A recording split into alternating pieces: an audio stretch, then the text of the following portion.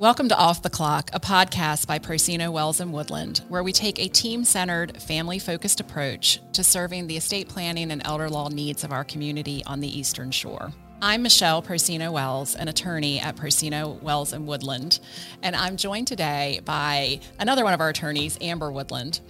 We are excited to talk about asset alignment and can you trust your trust today. So let's get started. Perfect. And I just want to share, unfortunately, people listening to the podcast won't appreciate this, but if you're viewing it, you can see it on our website. Amber and I are both rocking out our animal prints today. Very Love stylish. it. So, great minds think alike. Mm-hmm. Super on trend. That's right. Absolutely. So I just had to share that. But asset alignment. We create a lot of trusts in our practice. We encourage our clients to create trust. But what we have learned over the years is having the trust document's only part of it. Right. You have to make sure that your assets are properly aligned, not only with your trust, but with your planning as a whole. And so we call this episode, Can You Trust Your Trust? So Amber, talk to us about why asset alignment is so important. If you create a trust, you sign that legal document that creates that entity and it's completely empty and the assets haven't been aligned with it, it's going to fail. It's not going to work at death to avoid the probate process, or it's not going to do the job of protecting the assets from the cost of long-term care. So we kind of refer to it. Step one is signing the legal document. Step two is funding the trust and aligning the assets with the overall estate plan. Without step two, you might as well have never even done step one. Right, absolutely. We often see this as a huge mistake with homemade estate planning, where, people will create a will, maybe they download it off the internet or they use one of those online services and they'll leave everything to, certain people. But then they'll have the great idea, seemingly, to go to the bank and add, beneficiary designations or TOD or POD, those transfer or payable on death designations. And then that messes up the will because the assets are no longer controlled by the will. So you want to talk any more about that? Yeah, I do, because liquidity is something people forget about that's needed upon their death. We have to make sure that there's cash that funnels through the estate or trust, depending on the estate planning tools that we're using. Otherwise, what money is going to be used to pay final bills like debts and expenses? The risk is if you just go out and name beneficiary designations on every asset, then those beneficiaries receive those assets outright and immediately upon death. They don't have to use that money to pay your final debts and expenses. The worst thing that could happen is the only asset that's part of the estate or trust is a piece of real estate. And then we have no cash that's being pumped into the estate or trust to cover the expenses related to the real estate until it's sold or until it's distributed or whatever the case may be. So I feel like sometimes, and you probably do too, I remind my estate planning clients that liquidity is super important, and they are like, right. It hasn't ever occurred to them. So we caution our listeners and our clients, beware, there's a proper use of beneficiary designations. There's a proper use of even joint titling of assets. But with a good plan, especially one that includes a trust, we've got to look at the entire list of assets, and then we have to know, should they be retitled? Should they have an owner added to them? Should a beneficiary be designated? That way we know, no matter what, when that person passes away, the assets pass properly and create liquidity before final distributions have been made.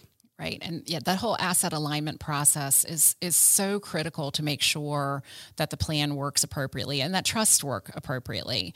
And so with there being so many different kinds of trust, the asset alignment process is going to depend on the goal of that trust. Like an asset protection trust might only have the real estate titled in the name of that trust. Right. A retirement account trust might not own anything during the person's lifetime, but might just be named as a beneficiary on the person's retirement account. Right. And then a standard revocable living trust, you really want all of the assets to get funneled into that trust. And so I think you said it, we do that through looking at titling of assets, how's it owned and should it be owned and titled in the name of the trust, or we do that via beneficiary designation. alignment for assets like retirement accounts or life insurance or annuities, those types of assets that allow for that. I always like to think with a revocable living trust, kind of the general rule is we want all the assets. We're going to talk about the box concept in a minute, but we want all of the assets to be controlled by that trust, either through titling or beneficiary designation, other than those tax qualified retirement accounts. Right. So let's talk about that. Okay.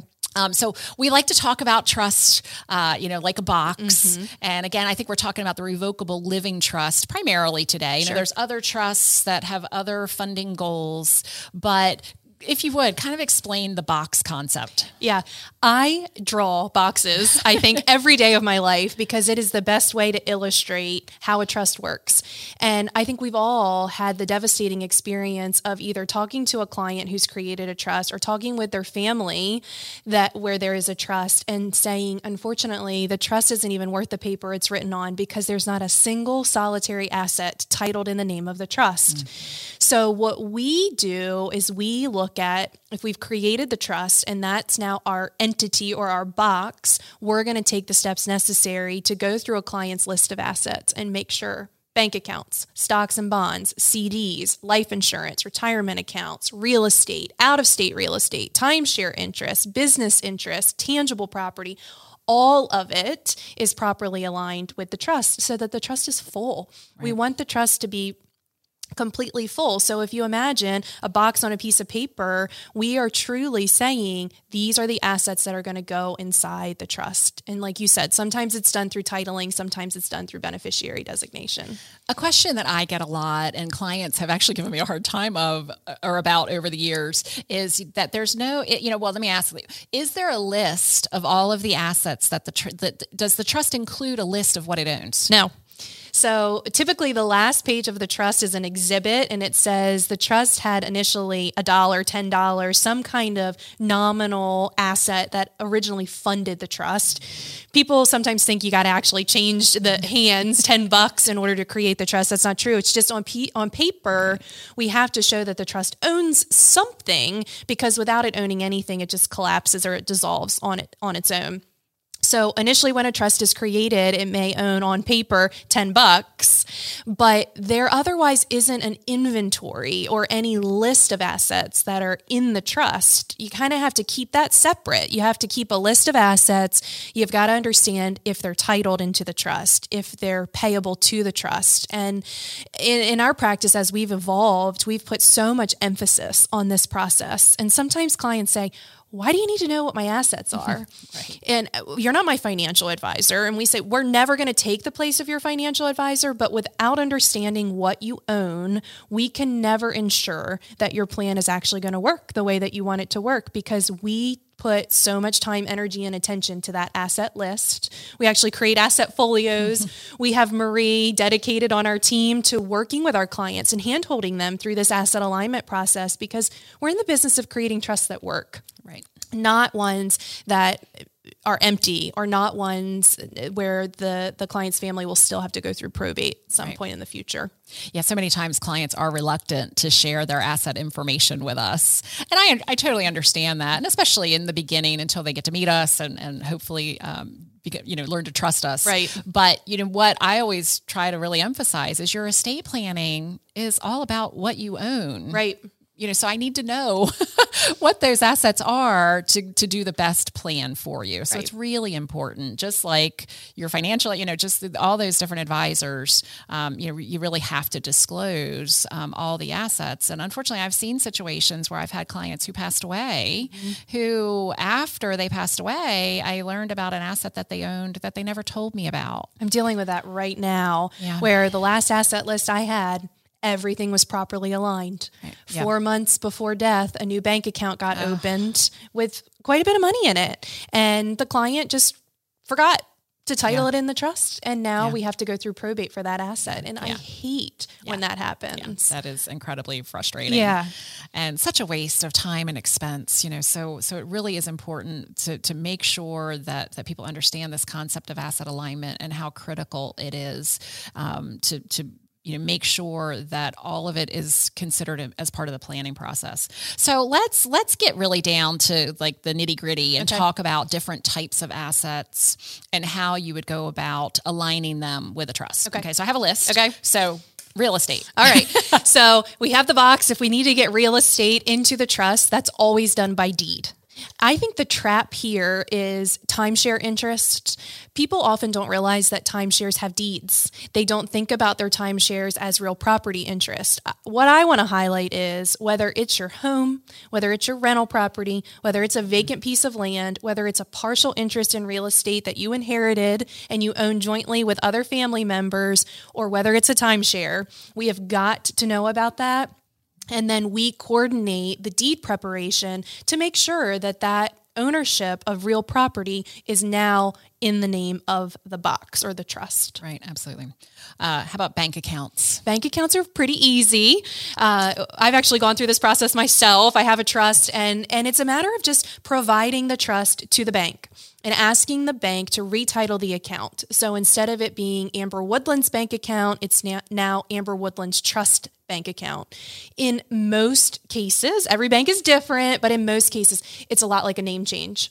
So when a woman's married, she uses her marriage certificate to change the name on her account to her married name. This process is very similar to that. You walk into the bank, instead of with your marriage certificate, you have your trust, you ask for it to be retitled. Question we get related to this sometimes is, well, gosh, does that mean I need new checks? Not necessarily. Because in most cases, the account number doesn't change. And as long as the account number doesn't change, and this is a name change only, your checks can stay the same. It doesn't have to refer to your trust on your actual checks. Where it does need to refer to the trust is on the statement itself. Right. So we're talking all today about asset alignment, but we also need to verify that the asset alignment has happened. And for bank accounts, you need to do that by having page 1 of the statement to see, all right, it no longer says Amber Woodland, it says Amber Woodland's trust as the owner of the account. Right. And I think if you do all your banking online and you don't even look at the statements because you're just checking the activity, every now and then you want to open one of those statements and make sure that it actually reflects the trust name, because oftentimes on the activity screen, it's not going to show that. There's nothing more helpful to heirs than to have an accurate asset list accompanied by these verifications that everything has been checked off the list. Right. Well, that's another huge mistake we see people make. They go through the asset alignment process. They send in, or we send it in for them, the beneficiary update on their life insurance. And we keep a copy of the signed form that was sent in. And while that's great to have, that doesn't guarantee that the company ever got it, right? Or that they updated their records, or that they updated them properly. Exactly. So having something back from the life insurance company on their letterhead that says, our records reflect, or printing that off their website or whatever it is critical, and a critical piece of that asset alignment. So let's talk a little bit about investments, and I want to differentiate non-qualified types of investments. And so when I say non-qualified, I'm referring to some investments like IRAs, 401ks are considered qualified assets, meaning they're tax qualified. And that relates to the federal tax laws. Those are the kinds of accounts that you don't pay any tax as the money is invested and it grows. You pay tax when the money is pulled out of it, down the road generally. So for non-qualified investments, so that would be where, you've taken money that you've earned, that you've paid tax on and invested it, or you received an inheritance and you took that money and invested it. And it's being kind of taxed as you go, as opposed to tax deferral. So those non-qualified types of assets, things like stocks or brokerage accounts, or even CDs, Money market. What do you do with those? Same thing as regular, everyday, ordinary checking and savings accounts. They can be retitled, and so it's a matter of providing the trust and asking for the name change. I will say some banks, some financial institutions don't like the name change process. Rely on your advisor to help walk the bank or the financial institution through the retitling process, because it should be relatively easy. But if it becomes frustrating, don't drop it. You gotta be persistent, because there sometimes is a workaround, and sometimes we maybe will just leave the account in the individual's name, but we'll name the trust as the beneficiary. And that still can accomplish the same goals, where we like retitling better, but if we absolutely have to, we could go the beneficiary designation route just to ensure that that money does someday eventually funnel through the trust. Yeah, I always beg clients to call us. Yes. If you're at the bank and they're giving you a hard time or something seems complicated, like don't go home and lose sleep over it. Call us immediately, because oftentimes we can get involved. We can either talk to the folks at the bank directly and get it fixed. Right. Or if that's not going to be possible, like you said, we come up with plan B and we come up with a solution. Sometimes it's something as simple and silly as the trust name is so long it won't fit into the blocks in the on the computer program. Right. And so then the bank officer says, I don't think we can do this. Pick up the phone and call us, because we can abbreviate if we need to. Right. The goal at the end of the day is to get those into the box. Right. Absolutely. So then let's talk about those tax qualified accounts, the ones like the IRAs and the 401ks and the 403bs. And, there's a whole list of all of those. So how do you align those? So tax qualified accounts are kind of their own separate thing.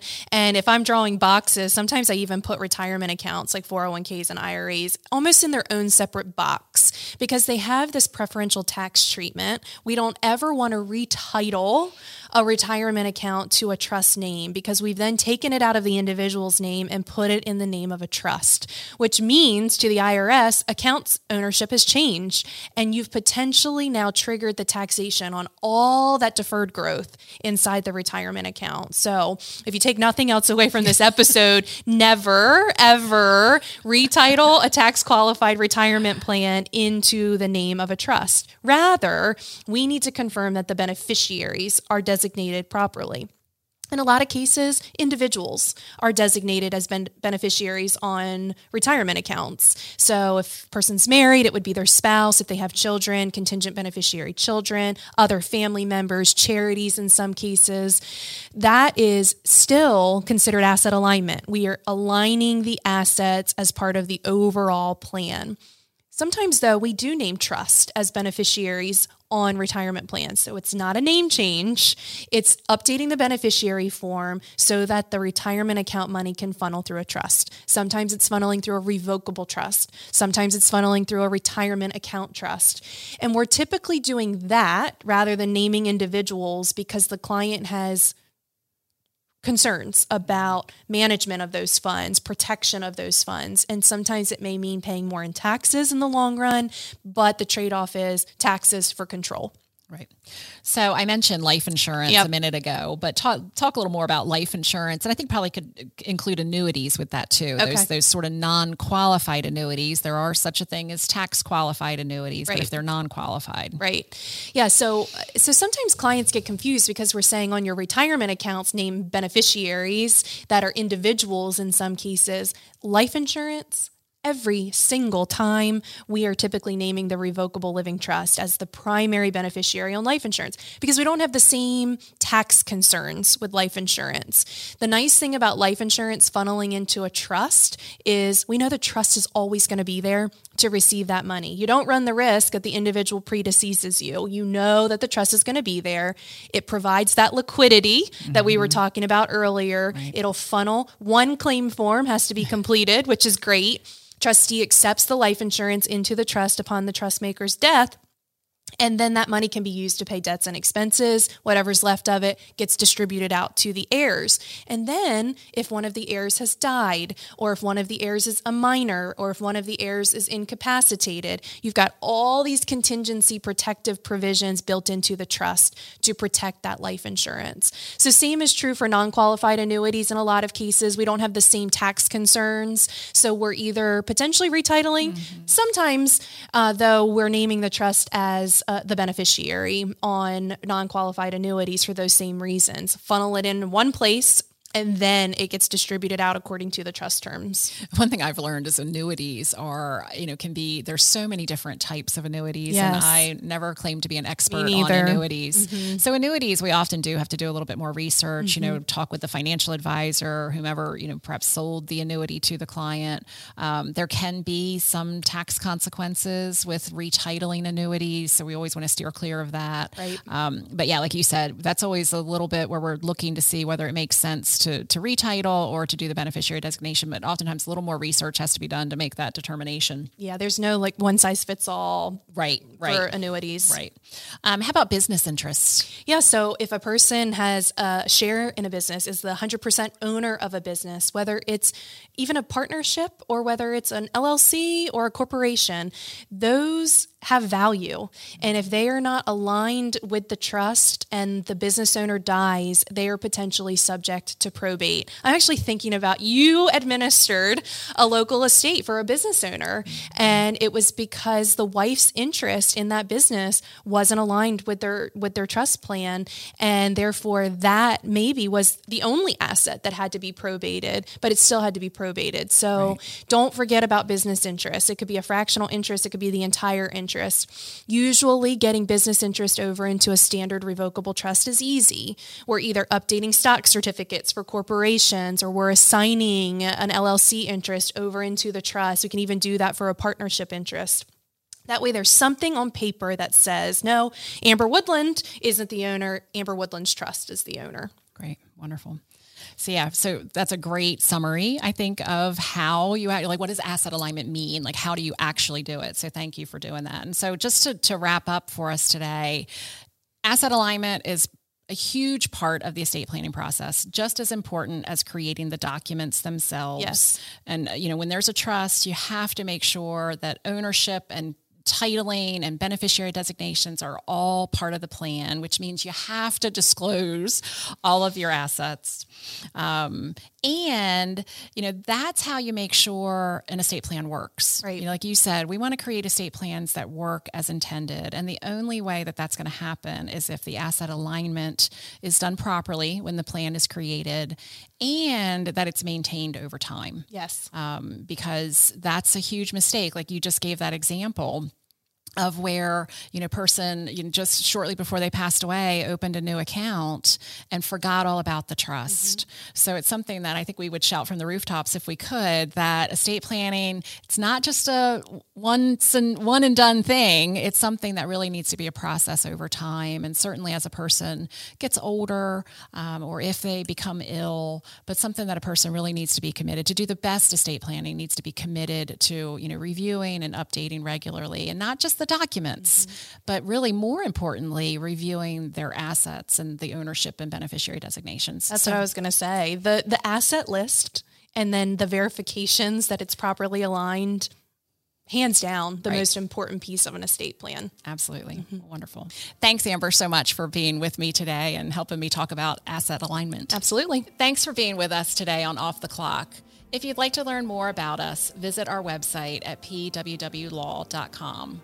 Of course, you can contact us directly by calling 302-628-4140 or emailing info@pwwlaw.com. We're here to help you plan today to protect your families tomorrow. See you next time. Anything discussed on Off the Clock is for general informational purposes only and is not intended to create an attorney-client relationship.